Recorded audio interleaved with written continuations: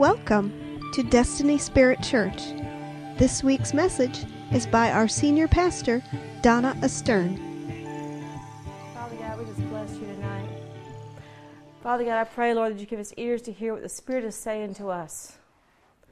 That, Father, that we, not just people who come in, who gather to do a religious thing, but God, to have an encounter with you, to be transformed from glory to glory by the Spirit of the Lord, in Jesus' name.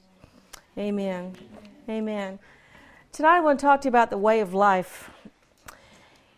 You may have heard this quote from John Lennon.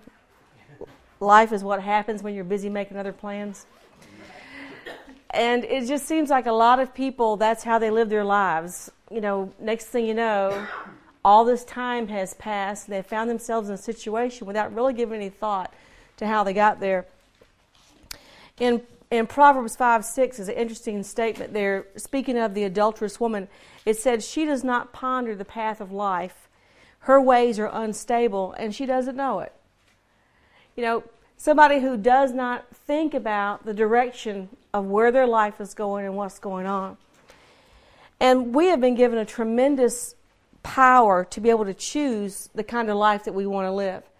You know, some of us have chosen, you know, to go to college. Some of us chose not to. Some of us chose to stay home with kids. Some of us chose not to. We've all made a lot of choices that we're walking in the fruit of that right now. But lots of people, they just kind of go from whatever the mood strikes them, you know, with however they feel. Like, well, I felt like this and I felt like that. And they don't really have any clear direction to where they're going. But you think about it, no child wants to grow up and be a drug addict, right? Nobody wants to grow up and spend years in jail. Nobody wants to become a parent while they're in high school. There's a lot of things that people don't want to do, but because they haven't pondered the direction their life is going in, they wind up experiencing those very things. I know over the years, you have too, we've seen people that just seemed bent on a path of destruction. And you can watch this pretty nice person, but you watch a series of choices that they're making in their lives, and you know that if they don't get off of the direction, they're going to get there, you know. And that's it. Is a lot of times people actually do get where they're headed. Sometimes, it's amazing. People seem surprised when they actually find themselves in a situation that they've been working towards for years and years and years. Let's look at the book of Luke, chapter 3. I've got so many scriptures here tonight. I'm probably just going to wind up referring to a lot of them instead of reading them. But there's a few of them I do want us to read. Luke chapter 3. Starting with verse 4. It says, "As it is written in the book of the words of Isaiah the prophet, the voice of one crying in the wilderness, make ready the way of the Lord, make his path straight. Every ravine will be filled, every mountain and hill will be brought low, the crooked will become straight, and the rough road smooth, and all flesh will see the salvation of God." You see, there's a lot, if your life is not lined up the way God intended for it to be, it's going to be crooked. It's going to be warped. It's going to be perverted. To perverted life is one that is twisted or distorted from the way it was supposed to be. And so we see a lot of people who are not thinking the direction they're going, and so therefore there's no clear purpose, no clear direction for where they're headed, and their lives have become twisted and distorted. Christianity was, first of all, in the book of Acts, was called the Way. It was called the Way because it had to do with a lifestyle transformation that people saw. And it wasn't just they had a new place to show up on weekends. It was because there was a transformation that happened in their life. When we connect with God's Word and with His love, it's going to straighten out all the crooked places inside of us. It's going to straighten out all the places of internal perversion, places where we have gotten off track from the way that God had intended for us to live. I want us to be people who are intentional about life. Not people who are just accidentally waiting to see what's going to happen, but people who have made a decision to choose to live in a way that God has designed us to live. And I'm not just talking about your morals. You know, you talk about this. People say, oh, you mean no sex before marriage? And I'm not talking about that. Yes, those are great, choices that people need to make. But you know what? It's not the big things. You know, the Bible says in, Ecclesiastes, Song of Solomon, it's the little foxes that spoil the vine. It's the little everyday things that get in that messes up with a person's life. And it's the little decisions that you made that can continually lead you away from or else toward the goal that you have for your life. The Bible says in Proverbs 6:23, for the commandment is a lamp and the teaching is light, and reproofs for discipline are the way of life. You know, the commandments of God's Word are meant to be a light. They're meant to be instruction. You know, when the power goes out and you're trying to remember where you put the flashlight or where the candles are, you know, what you're looking for is something to light your path. You know, you have walked in that hallway for 10 years. But when the power goes off, you slow down and start reaching for the walls. Isn't that true? And it's really funny. I thought, I know where things are in my house, but still, if the power goes out, I've deliberately slowed down because of lack of light. You know, the commandment and the teaching of the Word of God is meant to be a light unto our pathway that will light up and show us what's the next thing we're supposed to do. And it will bring us into the way of life. Proverbs 10:17 says, he is on the path of life who heeds instruction, but he who ignores reproof goes astray. One who heeds instruction. We're living in a time when lots of people, you can't tell them anything. Anybody notice that? That people, that they know it all, you can't tell them anything. But the Bible says he that heeds instruction. Somebody who's actually got a receptive heart. Somebody who's actually opening and listening to instruction about how to live. You know, this is somebody who's going to wind up on a pathway of life.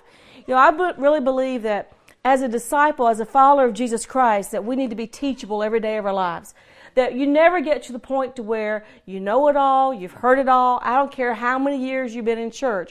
But there's got to be a teachableness about us. And even when people begin to instruct us and say, you know what, there's a better way from what you're doing. There's a better way to handle the circumstance.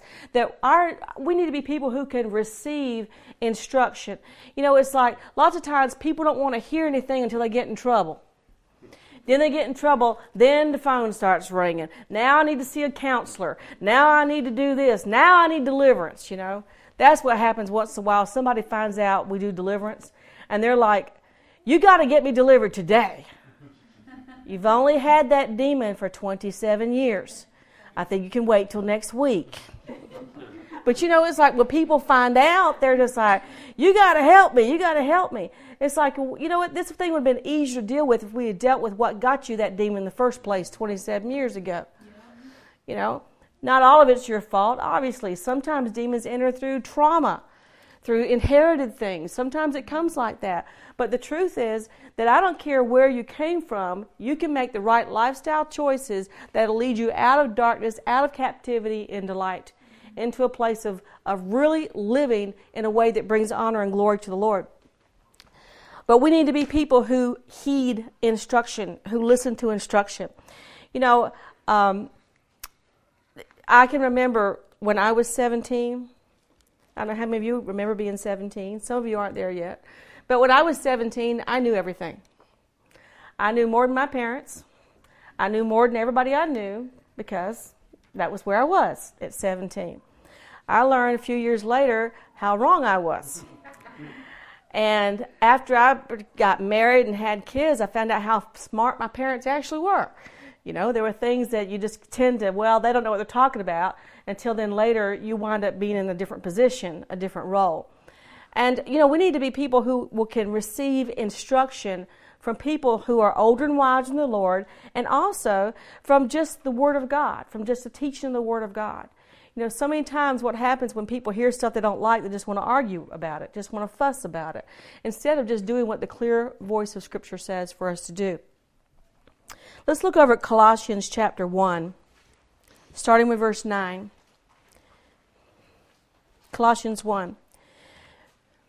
As disciples, we make conscious choices that we're living every day for the Lord.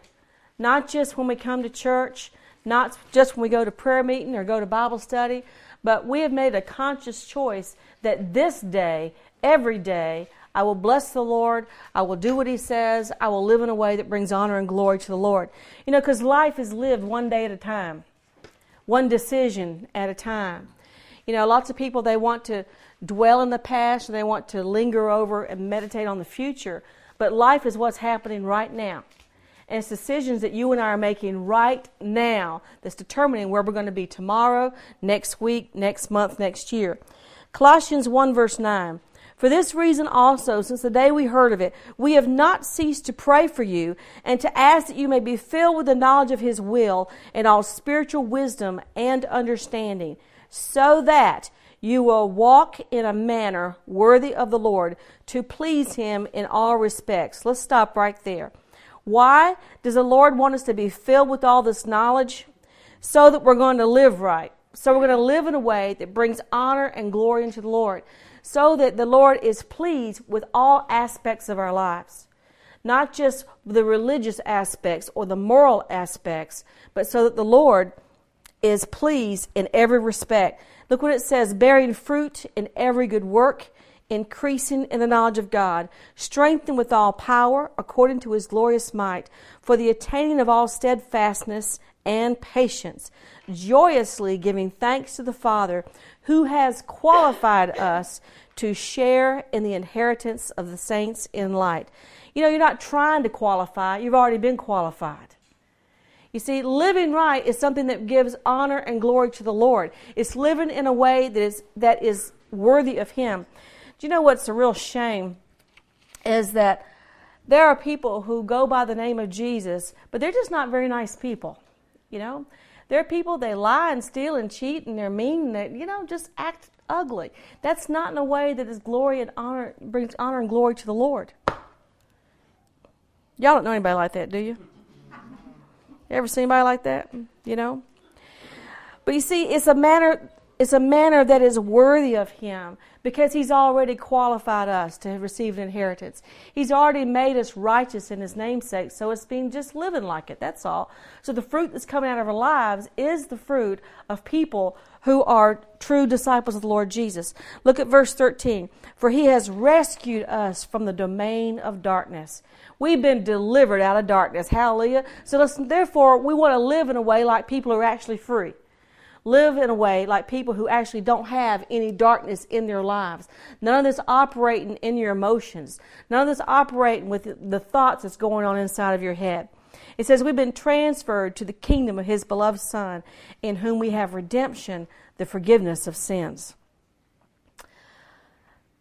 The way of life that is worthy of the Lord is the way of life that is going to be conformed to the image of Jesus Christ, a way of life that is based upon truth.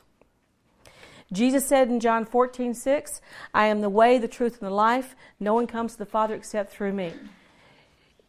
Jesus is the way. It's the way of truth. There is a lifestyle of Jesus. You know, that for several years they had the little, saying, what would Jesus do? And they were using a lot of youth groups and to get people to begin to rethink some of the choices that people were making. And I think that by and large, many of us have taken those big, the big ticket items, the big things. Well, I don't rob banks, I don't cheat on my husband, and I don't, big stuff like that. And we've thought, okay, I'm doing okay. But you know what? The Lord is looking for any area of perversion in our lives that has been twisted away from what Jesus' lifestyle demonstrates, so that can be adjusted and corrected on the inside of us. Jesus said that the thief came to steal, kill, and destroy, but He came that we might have life and have it abundantly. Isn't that right? There's an abundance of life that Jesus wants us to have. Now think about this. What is the heart of God for your life? What's the heart of God for my life? For one thing, God intends for you to live in a way that brings honor to His name, but He also intends for you to prosper. He intends for you to be healthy. He intends for you to win at every challenge you face. He intends for you to overcome. He intends for you to run the devil out of your life. I mean, this is how God wants you to live. I think I want to live like that too, don't you? With, you've got all your needs are met. You're able to be a blessing to other people. You understand your destiny, your calling, your purpose. You're able to minister out of the life of the Spirit of God. This is God's intention for us to live. He intends for us to possess our inheritance, to receive the promises, every last one of them, to walk in the fullness of the power of God, and to defeat every enemy that comes our way. That's His intention for us. And if we are not living like that, we're not living right. This is not just about morals, folks. This is about you need to be winning at the game of life. Winning and overcoming every faith challenge that comes to you. You rise up in the strength that God provides, the Word of God, and you see victory. Every challenge that comes to try to steal, to kill, and destroy, you win. That's how God intends for it. That's an abundant life. And I've seen a lot of Christians that love God, but I'm sorry, their lives are not prospering. They're not living in a way that brings honor to the Lord. I mean, there are people that you feel sorry for sometimes. You feel bad for what's going on. But, they're the victims. They're not overcomers. God is about us being overcomers. Self-pity is something that will knock you out of the purposes of God. And it doesn't matter what's come to you or what's come against you. It's what you got to overcome. And a prosperous, overcoming life is one that meets every challenge and wins. One of my favorite verses of the Bible is where it says that He always causes us to triumph in Christ Jesus. And this will come out of my mouth a lot. I always triumph. It doesn't matter what the challenge comes. I always triumph in Christ Jesus because the Word of God says so. You see, God intends for you to win. What happens if you're losing all the time? God's not glorified in that. Isn't that right? Every time you failed, every time you've been defeated, learn from it, folks. Don't beat yourself up. Just learn what you need to learn and go on so next time you win. Amen. Right? Exactly. We've all made mistakes. We've all fallen. We've all sinned. We've all screwed up. That's just part of the deal, right? But we get our sins forgiven, pick up, learn from it, and next time we don't lose. Next time we overcome. So every challenge that you and I are facing right now, hallelujah, it's another opportunity to give glory to God. It's another time for a miracle, another time for deliverance, another time to see faith in operation and watch God come through on your behalf. This is the abundant life. Living in the way that the Lord prescribes is the only way to have abundant life. There are a lot of people that are trying to live on their own terms. But the truth is, if we want to have a totally victorious life, we need to follow the instruction manual. Jesus is our example, and He said He always did things that pleased His Father. Isn't that right? And so Jesus, He overcome everything. When did Jesus ever get sick? Only on the cross. When it pleased the Lord to bruise Him, and He made Him sick with our sicknesses, right? When did Jesus ever have an unmet need? Hey, they didn't even have food for a crowd of people a couple of times. He was able to access the power of God. He didn't get over into worry and fear and anxiety. He was able to draw upon His relationship with God, the Word of God, and not only meet His need, but meet the need of everybody in the crowd. Thousands of people. Isn't that right? No matter what they had need of, He always was able to get it met.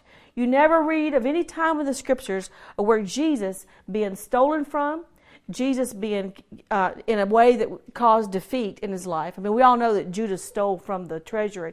But the thing was, there was enough money coming in, didn't make any difference. I think that's pretty good. You got enough money coming in, it doesn't matter if the treasurer is stealing from you. That's a lot of money. It is. You see, He had an abundance mentality, and everything that He walked in has made provision for us to walk in that as well. And remember that we have been qualified by the Father to receive this inheritance. This is not of our own doing. In Deuteronomy chapter 5, the Lord has given instructions to the people of Israel, and the people have all stood up and said, okay, we say yes to the Lord's ways. We say yes to His instructions for life. We're going to heed His instruction. In Deuteronomy 5:29, the Lord says, oh, that they had such a heart in them, that they would fear me and keep all my commandments always, that it may be well with them and their sons forever. Why does God give us instructions for life? Because He knows what works. He has given instructions for life so that it is well with us. This is not God's issue. It's our issue. There's easy ways to live. Jen and I were talking about this a couple of weeks ago. She says, it's really nice when you don't have to worry about, I might be pregnant. As a single lady, it's really nice when that doesn't even cross your mind. It's really nice when you didn't drink a whole bottle of bourbon with your friend last night and woke up with no clothes on. I mean, some people, we don't have those kind of problems in our lives. Some of the problems people have are just because they have not heeded good instruction. Isn't that right? I mean, there's a whole lot of things. If you never tell a lie, you never have to remember what you said. Right? I always thought it's got to be a lot harder to keep up with a lie than it is just be truthful. Right? It's an easier way to live. When you're not worried, when you don't think you've not stolen from somebody, you can actually sleep at night and not worry about getting, arrested. Amazing the things that people worry about, isn't it? But the Lord said, it would go well with you if you'll do it my way. And it'll go well with your sons forever. Look at verse 32. So you shall observe to do just as the Lord your God has commanded you. You shall not turn aside to the right or to the left.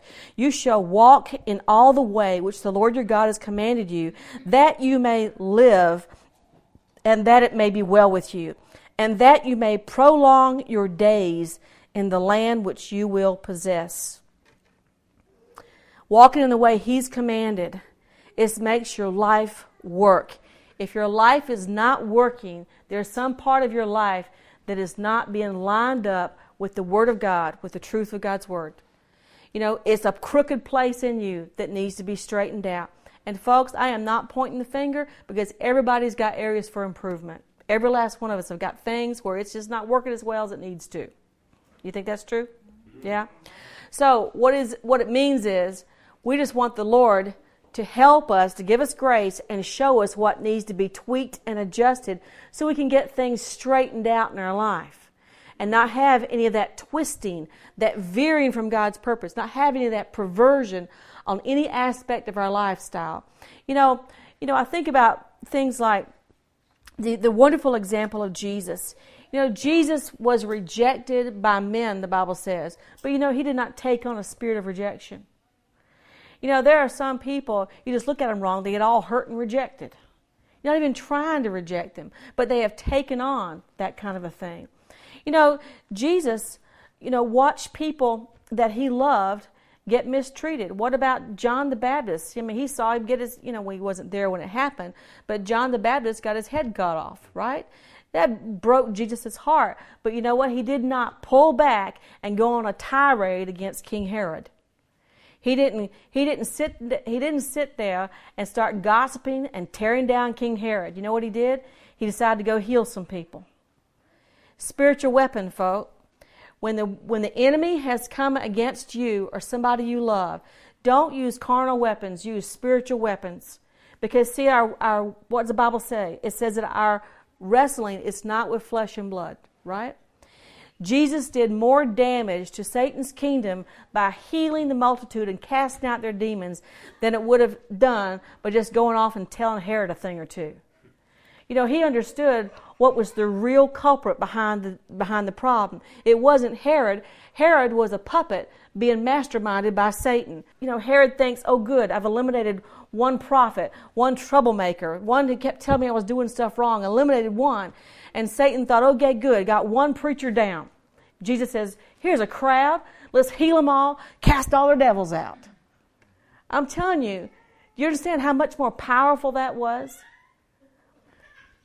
Every time that it looks as though the enemy has won a victory in your life, you need to turn the tables on him with spiritual force and go and do good for somebody else. Decide to be a blessing to somebody else, right? There's been times, got hit financially and determined, you know what? I'm not stopping my giving. I'm going to increase it. There are times when people, have they treat you wrong, they talk bad about you, they treat you like dirt. You know what the Bible says? It says not to return evil for evil, but to overcome evil with good. Why? Not only is it good for you in relationships and good for your soul, but it actually does change spiritual atmosphere. If every Christian who had ever been done wrong decided to do good every time, I think we'd be in full-fledged revival right now. What about if every time that you and I got hurt and offended, we decided to do what the Bible said instead of doing what our feelings told us to do, right?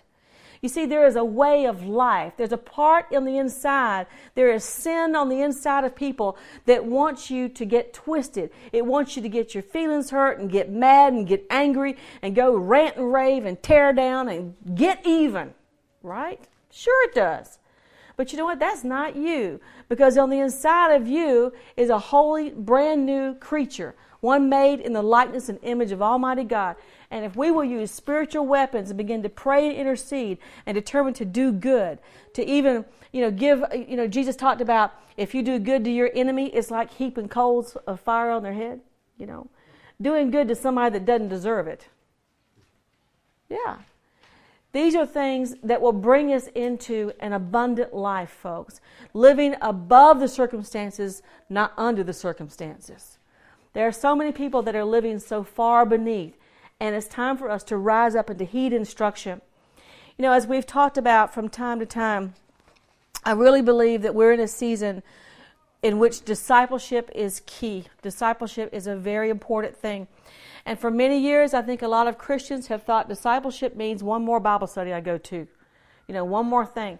But I'm seeing more and more that what we have to do is get in the middle of people's lives. How they're handling their stresses of life. How they're handling things. And begin to help them get conformed to the image of Jesus. And in America, people are not real thrilled about that. Nobody wants you to tell them anything in America.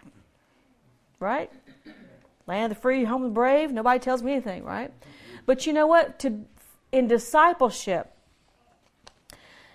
this is all about making people into images of Jesus. Making people into a place to where they're healed, they're whole, they know what their gifts are, their lives are in balance, and they're bringing honor and glory to God. And whatever place of perversion and twisting, maybe it's because of a character flaw. I told somebody the other day, I said, everybody's got character flaws, and we spend all of our lives working on character flaws. Everybody's got character flaws. Everybody's got weaknesses. There are things inherent in the personality that you've got. Yes. I'll use myself as an example. I am a high D choleric personality, for those who didn't know it. And choleric personalities love to boss people around. They love to tell everybody what to do. And we're always right. To the frustration of many other temperaments, because we are usually right. It's just part of the framework, okay? And so, guess what? You can be choleric personality, as many Bible characters were. Paul was choleric personality. Yes, he was. Same too. But you know what? It's like working on the weak part that says, I want to boss you around and run your life. But on the other hand, I do have instruction for you. And then dealing with people, learning to be all things to people, learning to work with people according to their personality, I thought it really funny one time, a couple of years ago, we did some personality profiles, took some, little tests to figure things out, and I found out that I was, by my temperament, I knew this already about myself, but I was the one person who is hardwired by Almighty God to make people change. It's part of my temperament. We are here. It's move, follow, or get out of the way. That's the choleric's way. Lee Iacocca, remember that? That's it. The cholerics are in charge, and they're going to tell you how to do everything. All right? I was surrounded with a room full of people who were by nature hardwired to resist change. Now, God's funny. Because we're all going to be frustrated. Because the people that don't want to change are going, leave me alone, but I can't leave you alone. Not only am I hardwired by personality, but I have a command from God. When God called me to ministry, that's what He said to me. It's this very scripture here from Luke that we looked at. It was make ready the way of the Lord, make his path straight. And the Lord said to prepare a people for the Lord. Well, that means that I have to make people change then. I have to say, do somehow something that will help bring about positive change. So when I stand before the Lord, I can say, yes, I did what you told me to. Oh, but look what the Lord says here. That you may live and that it may be well with you and that you may prolong your days in the land which you will possess. The way of life, folks. There are so many times it seems that we wait until things are disastrous before we are looking for instruction. You know, there are a lot of people, that's how they live. They go from crisis to crisis, from disaster to disaster. And there are so many times it's completely preventable. If we had just followed the clear instruction of Scripture, we wouldn't find ourselves in the situation that we sometimes do. In Proverbs 8, when wisdom is talking in verse 32, wisdom says, now therefore, sons of men, listen to me. For blessed are those who keep my ways. Heed instruction, be wise, do not neglect it. Blessed is the man who listens to me, watching daily at my gates, waiting at my doorposts. For he who finds me finds life and obtains favor from the Lord. But he who sins against me injures himself. All those who hate me love death. I think it's really clear from the words of Deuteronomy and from the words of Proverbs that it's for our own personal benefit. This is why that we would want to follow the instruction of Scripture, because it makes our lives better. Okay, so the way of life involves the way of truth, getting conformed to the clear heart of Scripture so that we're living in the way that the Lord intended for us to live. The Word of God is meant to be reverently obeyed. Isn't that true? You know, the Word of God is not just so we have a collection of stories or something, but there are things in the Word of God that we want to look for. When we read your devotions, look for things to obey. Look for things that you can apply to your personal life. Do you know that the Word of God is designed to change your priorities? It's designed to change your lifestyle. It's so interesting to watch somebody who first comes to the Lord. They first come to the Lord and they've got all kinds of stuff going on in their life and all kinds of strong opinions about things. And yet as they surrender to the tutelage of the Holy Spirit under the Word of God, you begin to watch those opinions start to change. You begin to watch those lifestyle choices start to adapt a little bit here and there. After a while, they start changing how they vote. They start changing what they do with their money. They start changing how they spend their free time. They start changing everything else that is not exactly conform to the Word of God. Folks, if we are partly obedient, we obey in part. If we are partly disciples, it means that we're going to have a partial blessing in our lives. We're going to have a partial experience of God's provision. See, Jesus walked in the fullness because he obeyed everything God told him to. He walked in the fullness of it. So he walked in an amazing amount of provision, right? When you and I are not walking in that, that means it goes back to the problem's not on God. The problem is somewhere in us. Something within us that needs to be tweaked or that needs to be adjusted so that we can receive the fullness. Because, see, God's already qualified us for the inheritance of the saints of light. It's already there. The Bible says in Isaiah 66:2, the Lord says, to this one I will look, to him who is humble and contrite of spirit and who trembles at my word. God's looking for people who reverence the Word of God, who take it seriously. And they don't go and pick through, well, I like this part, I don't like that part, and I like this, I don't like that. But instead, people who recognize the power of the Word of God to transform a person's life and to bring you into provision. God's looking for us who will respect and reverence the Word of God. These things are not suggestions. When the Bible says things like, overcome evil with good or forgive those who have wounded you, that's not a suggestion. It's not something you could opt out of. Only if you want to have a partially blessed life. The Bible says the way of the transgressor is hard. It doesn't say the way of the unbeliever is hard. It's the way of the transgressor. When a person transgresses the Word of God, it makes your own life hard. It makes things difficult for you. It doesn't make things harder on God. Jesus demonstrated the heart of God to heal, to deliver. He proclaimed the goodness of God so that people would follow and choose what was best for their own welfare. This is not about a list of rules. This is about just a lifestyle of conformity to the Word of God and to the truth. It's about that God loves you. The abundant life is going to come as we are obedient to the Word, but also that we allow the love of God to bring healing and transformation on the inside. Do you know that there are a lot of Christians that struggle with self-hatred? Particularly if you've been in church very long. How many of y'all were brought up in church? Most folks brought up in church. Most people that are brought up in church have spent their whole life in that kind of a church environment, and they have heard, well, we want to be like Jesus. They've heard the high standard of lifestyle, right? And know that they don't measure up. So then what happens? Condemnation, self-hatred, fear, guilt, all those things. And you'll know, it's like Paul said, the good that I know to do, I don't even do it. Stuff I don't want to do, that I wind up doing. And we have found ourselves in that same place because you think, well, I know I should. I know I should. I know I should. And we say that to ourselves. And when you tell yourself, you know I should, you know I should, I should, I should, what feelings are being accompanied with that thought of I should have? Condemnation, isn't that right?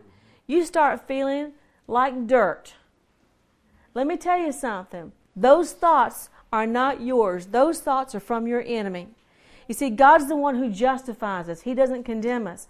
But it's the enemy will take your mistakes and your failings and your shortcomings and beat you over the head with them and make you feel like, you're just worthless. You're not a very good Christian. You're not a very good person.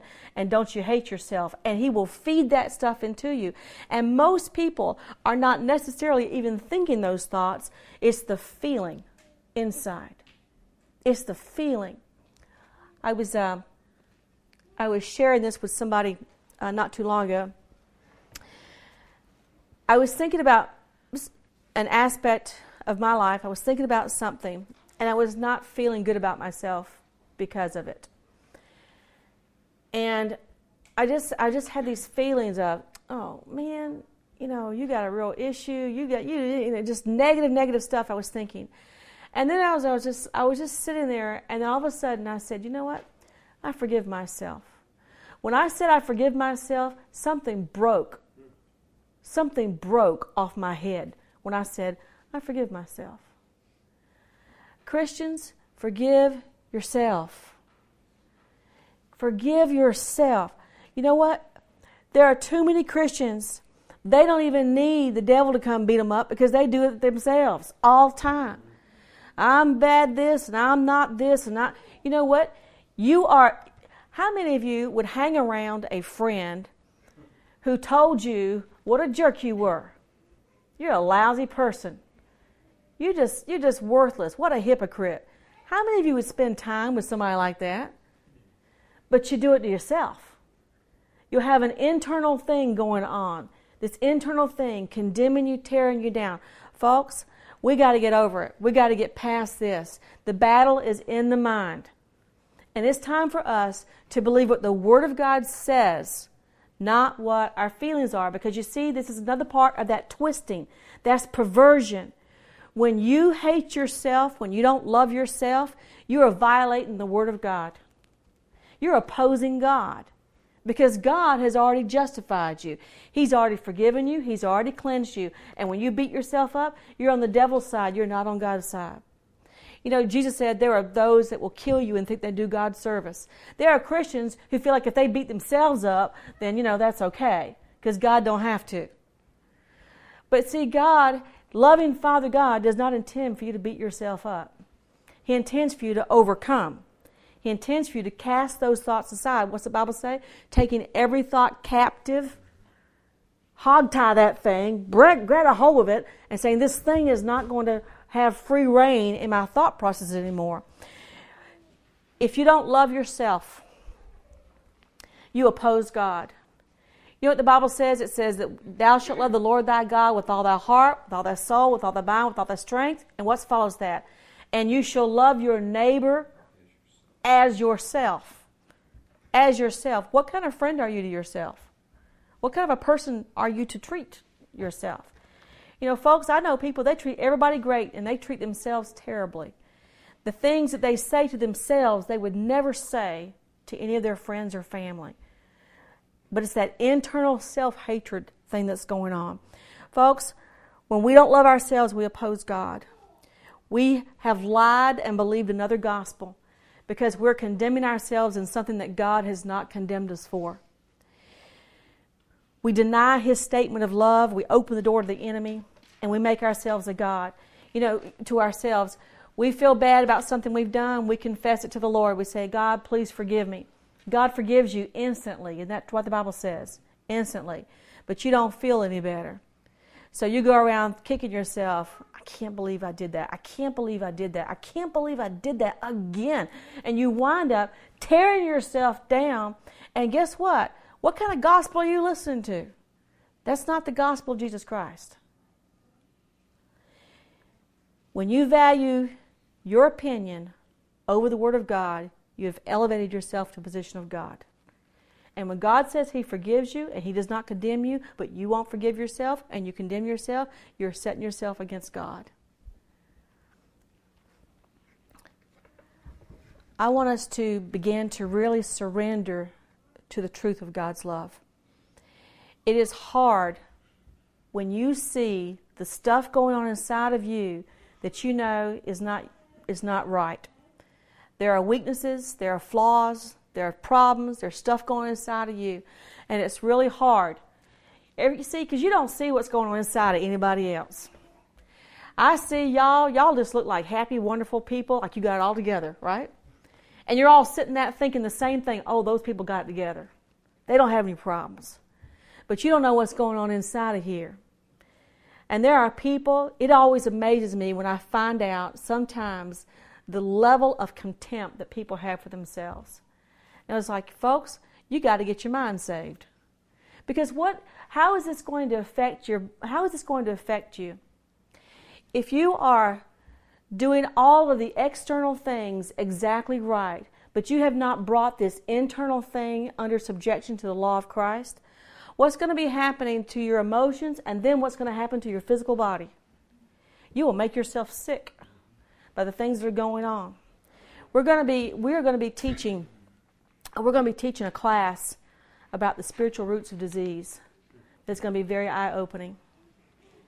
You know that God designed for us and paid for us to be completely healthy. But about everybody I know suffers with at least something. Allergies, at least something. About everybody I know does. 80% of disease is caused from spiritual roots. My goal and my job is to get you conformed to the image of Christ Jesus so sickness and disease has no place in you. Cannot find a place to latch on. Yes, we believe in healings and miracles, and we've seen a number of them. But I also want to get that place within each one of us, I'm including myself, each one of us, that is twisted, that is perverted, that's got to get straightened out with the Word of God so the very life of God can flow through us and make us every whit whole. You see, Jesus has died for our healing. God's provided it. But many times there's blocks right here. There's blocks in our own selves, in our own emotions, in our own souls, in our own thought processes. There are things like that that are blocking us from receiving the healing that God has paid for us to have. And I really believe that in this thing of discipleship, our discipleship plan that we've got for members here, as we've talked about it somewhat, we want you to get your finances in order. We want you to find out your spiritual gifts. We want you to get your demons cast out. We want you to have all this kind of stuff taken care of. But you know what? We want your thought processes working to where they're not making you sick any longer. I want you healed and whole. And I want every last one of us. And I really believe that we are coming into a season to where we're going to begin to see a lot more conformity to the image of Jesus, and that less and less room is being given to the devil. Less and less room does the devil have to get into my life or get into your life, because we're living the way of life the way God designed it to be. Yes, there'll be challenges and issues and things we'll all come up with. But you know what? we win. We are intended to win. That's the prosperous life. Amen? Yes. Okay. The Bible says in Romans 8:39 that nothing can separate us from the love of God. Nothing can separate us from the love of God. Nothing. Not your sin. Not your shortcoming. Not your failure. Not those people out there. Nothing can separate us from the love of God, folks. We've got to remove everything inside of us that tries to prevent the love of God from really pouring down in our lives. And that means get rid of some of these thoughts and attitudes that the devil has planted to tell you you're not worth loving. I really want us to see this. This is all about you live in abundance, folks. Walking in the fullness of the love of God. Let's turn to the book of Ephesians. I want to show you some wonderful scripture. And then we're going to take a little bit of time. We're going to pray. We're going to get some things cleared out and removed so that we can be closer to divine health, closer to miracles, closer. And it's a process, folks, but I intend for everybody to win. Sickness and disease will not have place in you. No, not even allergies, nothing. None of that mess. We'll get rid of it. We believe in God. We believe in the power of the Word of God. We believe in healing. We believe in miracles. How come so many people that believe in these things are still sick? How come? That's the stuff we're going to be dealing with. We're going to get to the root of it. You know, folks, I don't want you to wait until you got really bad news from the doctor. I want you to get healed long before then, right? I don't want the devil to get that far in your life or in my life. And let me tell you something, folks. I knew this years ago. The devil sets people up when you're young. He sets you up when you're young. First of all, you inherit things from your family. And things you inherit, many of those things are not good. You inherit things from your family. He sets you up to where you get hurt, you get offended, you go through trauma, and you wind up over a period of time, he will begin to build and build and build on those things until the point comes to where you're emotionally crippled, you're destroyed, you have no motivation to life, and you're on your deathbed. The devil's plan is to kill, steal, and destroy. Isn't that right? That's what the Bible says. So we're going to get a clue. We're going to overcome. And we're not going to allow these things to continue. Several years ago, I went through some very, very painful time in my life. A lot of rejection was going on in my life several years ago. It was extremely painful, one of the most difficult times of my life. And I recognized then, when it happened, if I don't get over this, if I can't get past this, not only will it knock me out of life, knock me out of ministry, everything, it's going to make me sick, and I'll be a bitter, crabby old lady. I knew it. And I'm here to tell you, if the devil had his way, you'd all be bitter and crabby in your old age. Because you see, it's the disappointments you have when you're young. And when you're young, you might or might not get over them. I know people, they got hurt in their 20s, never got over it. Never got over it. And so what happened? The rest of their life is continuing on this drama of being hurt. They never get healed, they never move forward. Folks, it's not what happens to you, it's what you do in the midst of it with the grace of God. The devil's got a plan, but God's got a plan too. God's got a plan that you and I love each other enough to tell each other the truth, that we are disciples of Jesus Christ. The Word of God has instruction for every challenge that we face in life. There's a solution. What happens when you get hurt? What's the solution? Everybody knows it. Forgive. Easier said than done, isn't it? We want plan B. Give me something else to do. But no, There is one answer. It's forgiving the people that have hurt you. It's forgiving yourself when you've let yourself down. These things are necessary to keep us out of the devil's plan. Ephesians chapter 1, verse 3. It says, "Blessed be the God and Father of our Lord Jesus Christ, who has blessed us with every spiritual blessing in the heavenly places in Christ, just as He chose us in Him before the foundation of the world, that we would be holy and blameless before Him." Isn't that great? God has chosen us before the foundation of the world. Before we did anything right or wrong, He chose us. God blessed us with every blessing, right? And His intention for us is that we're holy and blameless. Holy and blameless means the devil's got nothing on you, right? Nothing can be pointed the finger, no fault can be found. Then it says, in love, He predestined us to adoption as sons through Jesus Christ Himself, according to the kind intention of His will, to the praise of the glory of His grace, which He freely bestowed on us in the Beloved. Notice the tone of this verse. It's in love He has done this. It's kind intention. These are kindnesses. This is not God being mad and angry and fussing and ranting and raving. This is God's kindness, His goodness, His wanting to help us to live in a way that's going to be beneficial and a blessing for us. And it says He has freely bestowed His grace on us. His grace is His ability to overcome. It's His power being made available to us so that we can win every situation, every time.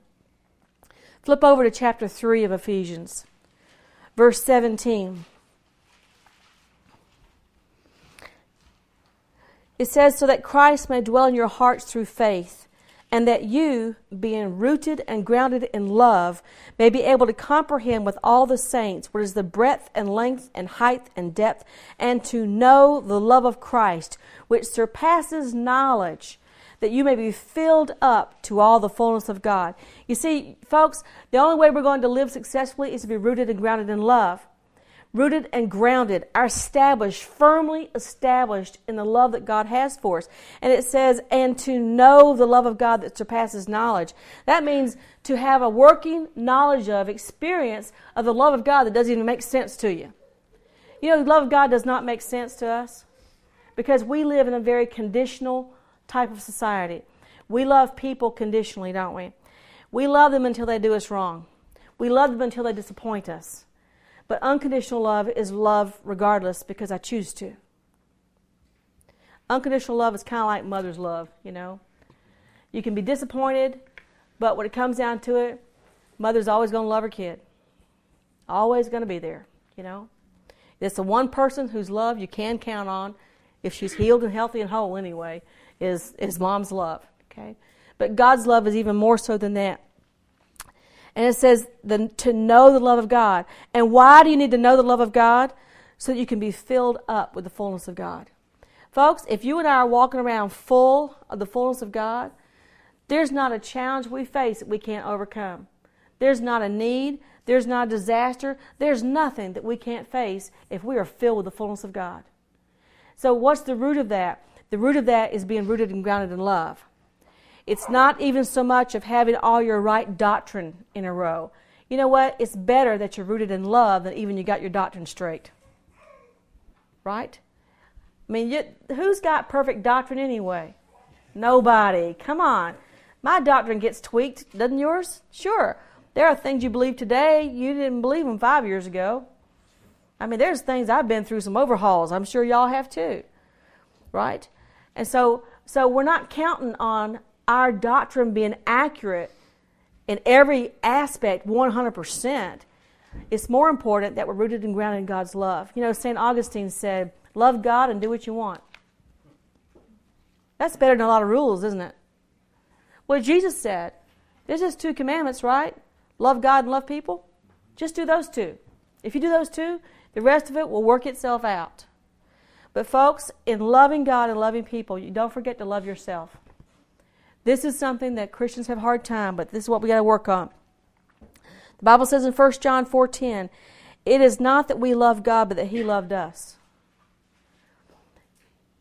There are so many of us, I think, that we are trying hard to love God.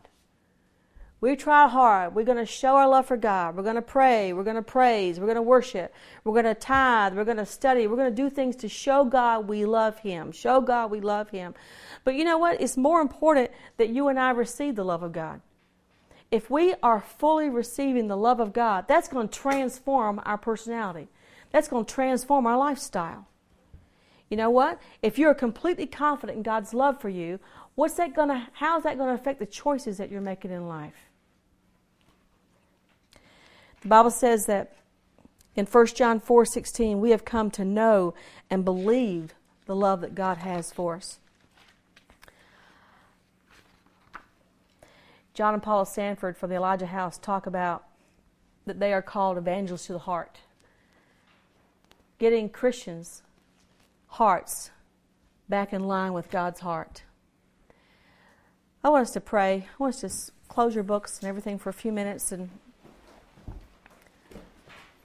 I want to do a little bit of evangelism to your heart. The Bible says that there's no fear in love, that perfect love casts out all fear, and he that fears is not made perfect in love. We're all works in progress. There's nobody here who's perfectly got all of this figured out. We're all works in progress. We're all handling things at different levels of skill and ability. Some of us are handling things really well, and some of us we're just not.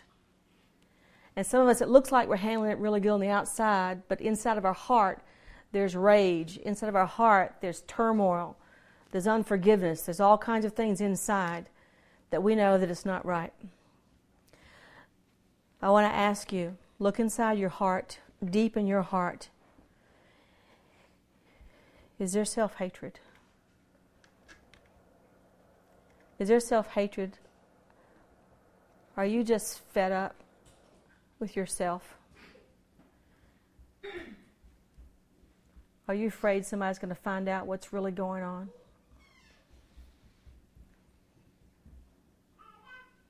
Can you let things go, or do you rehearse the same tape over and over in your mind? Do you tell yourself you're unworthy, you're a hypocrite? What do you tell yourself? Is there condemnation deep in your heart? Do you feel like you've disappointed God? Disappointed your parents, disappointed me? Do you feel like you just let people down? Do you feel like you don't measure up as a Christian? Is there condemnation over mistakes you've made? You lost your temper, you said something, you did something. You let yourself down. Is there condemnation? Deep in your heart, is there fear? Are you afraid that God's really not going to come through? Are you afraid of being found out? Are you afraid that if people knew who you really were, they wouldn't love you? They wouldn't treat you the same? Is there fear? Are you afraid that God's really not going to forgive you? Not going to heal you? Not going to fix it?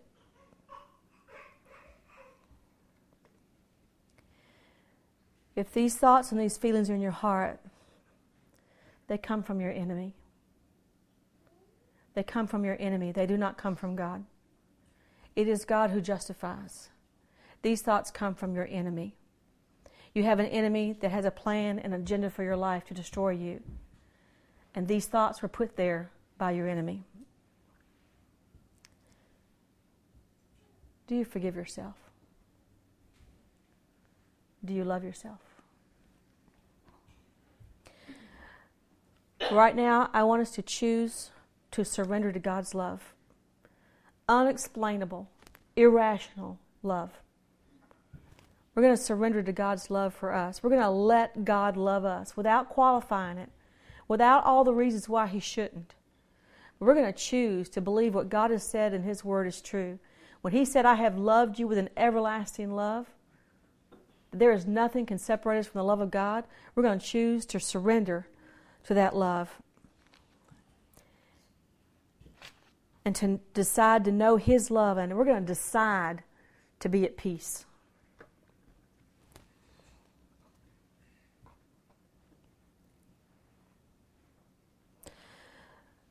Right now, recognize if you've had these self-hatred, condemnation, fear, things going inside of you, recognize that you have been perverted in your thinking, that you have been perverted from the Word of God. You've departed from the Word of God, and you've departed from love. It's nobody else's fault. You take your own responsibility. You chose to allow those thoughts. You chose to allow those feelings. And these are contrary to the Word of God and contrary to the love of God. So recognizing that, now we're going to take responsibility. And if you would just kind of pray and whisper yourself, I'm going to lead us in some prayer. Father, in Jesus' name, we recognize, Lord God, that we have been perverted in our thinking. We've departed from the Word of God. We departed from love of God. And we have allowed the thoughts of the enemy to come in, and we've accepted them as our own. We've allowed thoughts of self-hatred and condemnation and fear. And Lord God, we take responsibility for serving that sin. It's a sin to hate ourselves. It's a sin to be in fear and condemnation. And so we take responsibility for serving those sins. Nobody else forced us to it. It was our choice. So we take responsibility. We don't blame people for what they did, for what they said, but we take our own responsibility. So Father God, we also take responsibility because we did not heed your instruction, because it was clear in the Word of God. You told us the right way to handle these things, the right way, and we did not do it. So Father God, we ask you to forgive us right now. Father, we repent in Jesus' name from every bit of perversion in our thought processes, every bit of perversion in our emotions, in our soul. Father, we repent. We turn from those things right now in Jesus' name. And God, we ask for forgiveness. Father God, would you forgive us for entertaining thoughts of unlove, thoughts of hatred, thoughts of condemnation and fear, thoughts of rebellion. God, I ask you to forgive us in Jesus' name. Forgive us for all those thoughts that we have been contrary to life. We've been contrary to truth. Hallelujah. Father, forgive us in Jesus' name. We know that your word says that if we confess our sins, you are faithful and just to forgive us our sins and to cleanse us from all unrighteousness. So, Father God, we receive cleansing and forgiveness for all those ugly thoughts we've had about ourselves. Father, we forgive ourselves in Jesus' name. God, we forgive those people who sinned against us, those people who hurt us, who offended us, who led us astray, those people who heaped condemnation and insults upon us, those people who caused us to be in fear, those people who let us down, who did not meet our needs. Father, we forgive and we release them in Jesus' name. We forgive those people in Jesus' name for those who sinned against us and for those who tempted us to sin against ourselves. Father, we forgive them in Jesus' name. Hallelujah. And right now, Father God, we forgive ourselves. I forgive myself. I forgive myself for these thoughts, for these feelings. I forgive myself for allowing the enemy to come in the way he did. I forgive myself for my bad behavior. I forgive myself for my stupid choices. I forgive myself for not being perfect. I forgive myself for living and behaving in a way that I knew better. But I forgive myself in Jesus' name. Make sure you forgive yourself. Just whisper it to yourself. You forgive yourself. Hallelujah. Hallelujah. We forgive ourselves, Lord God. Because, Lord God, you don't condemn us. You don't judge us. So therefore, Lord, we are not putting ourselves in your place. We surrender to the Word of God.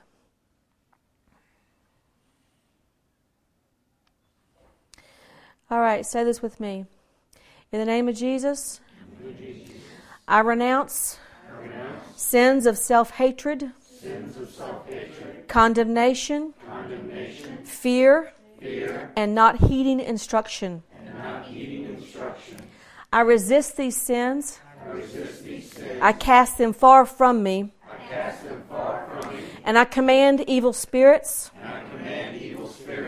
who have been talking to me, who have been messing with my thoughts, who have been affecting my body, who have been stealing my peace. I command you to go from me now. In Jesus' name. You have no place. And I will not serve you any longer. I call myself a disciple of Jesus Christ, a student of the Word of God, in whom the Lord is well pleased and glorified. Hallelujah. Now, Father God, Father, I ask you to restore us to your path. Restore us, our thought processes, the way we behave, God. Restore us to the path of life. Every place we've gotten sidetracked, every place we've been led astray, God, lead us back. Restore us, Lord, to the proper way.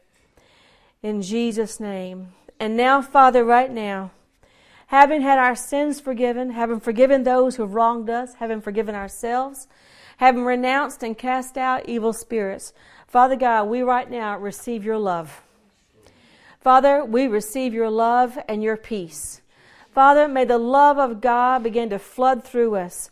Lord, the very love that you have for us, God, we want to receive that. Lord, we want to feel your love for us. Lord, let it permeate every part of our being. Let the love of God, Lord, begin to soothe our emotions. Knowing, Lord God, that you don't condemn us. You're not casting us out. Lord, we receive your love. We receive your love. And Father God, we have peace with you.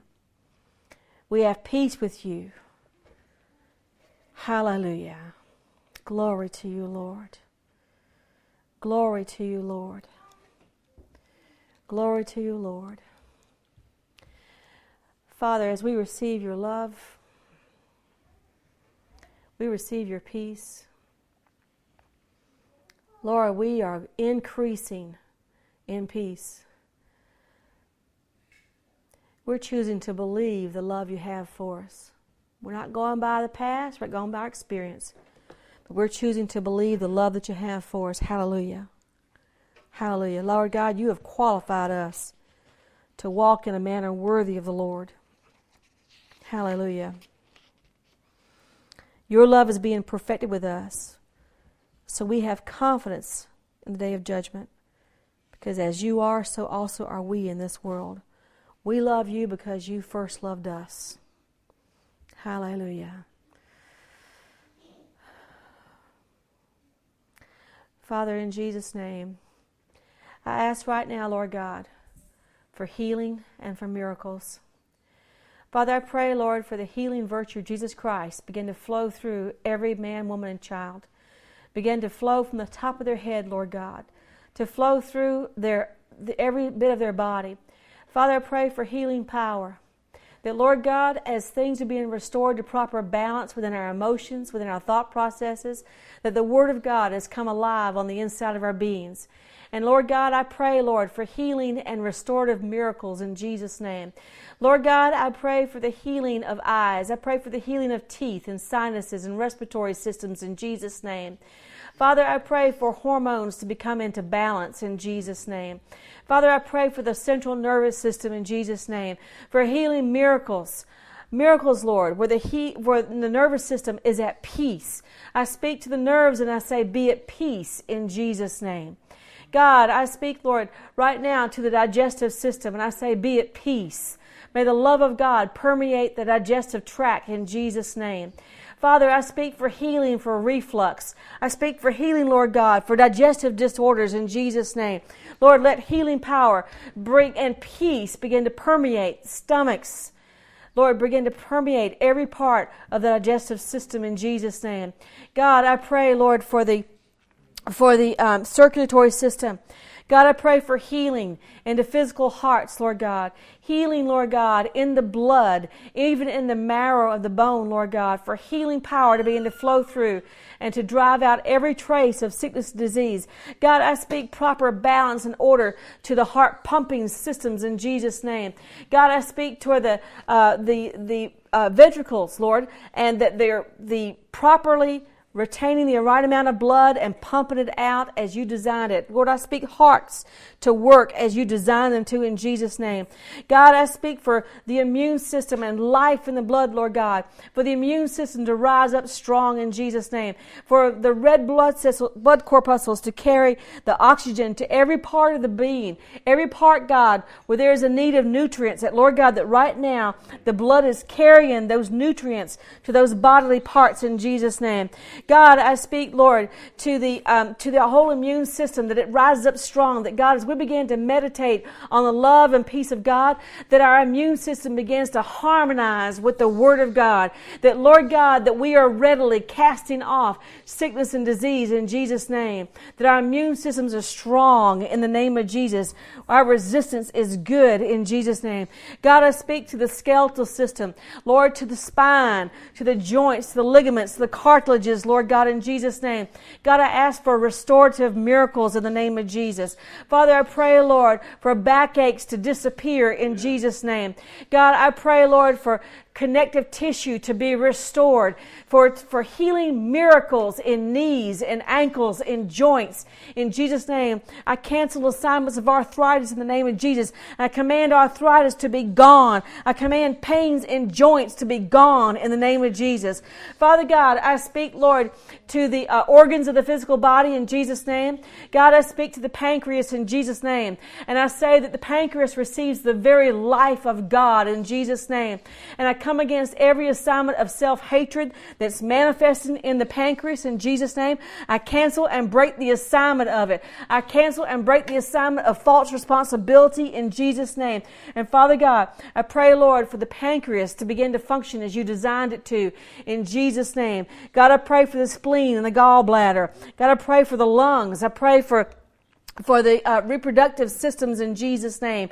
God, for the life of God to begin to flow through every system and every being, every part of our being that begins to receive nourishment, Lord, not only from the blood vessels, but God, nourishment from the very Word and life of God. And I pray, Lord God, for the endocrine system. Lord, for balance to come into every gland in our beings, Lord God. Homeostasis in the human body in Jesus' name. God, I pray for the electrical systems, Lord God, within the brain. For, Lord God, for the brain to begin to work and to begin the function of the synapses the way you designed it to in Jesus' name. Father God, from the top of our head to the soles of our feet, I speak life and I speak health and wholeness and healing. And in Jesus' name, I command muscle cramps to be gone in the name of Jesus. I speak, Lord, to the muscular systems, that the muscles are able to carry and function as you designed them to, Father God, in Jesus' name. Father, I command pain to go in the name of Jesus. I command disease to go in Jesus' name. Father God, we receive the very life of God. We receive the very life of God into every tissue, Lord God. Father, and we choose to walk in your way of life and your way of peace. Father, and I pray over everyone's sleep. Father, I pray that when we lay down to sleep, that we receive restorative, recuperative, restful sleep. Father, I pray, Lord, for sweet dreams. I pray, Lord God, for the presence of the Lord, for the angels of the Lord to surround us, Lord God. That, Lord, that we're able to receive revelation while we sleep.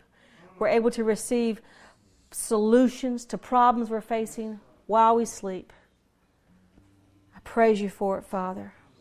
I praise you for it, Lord. Hallelujah.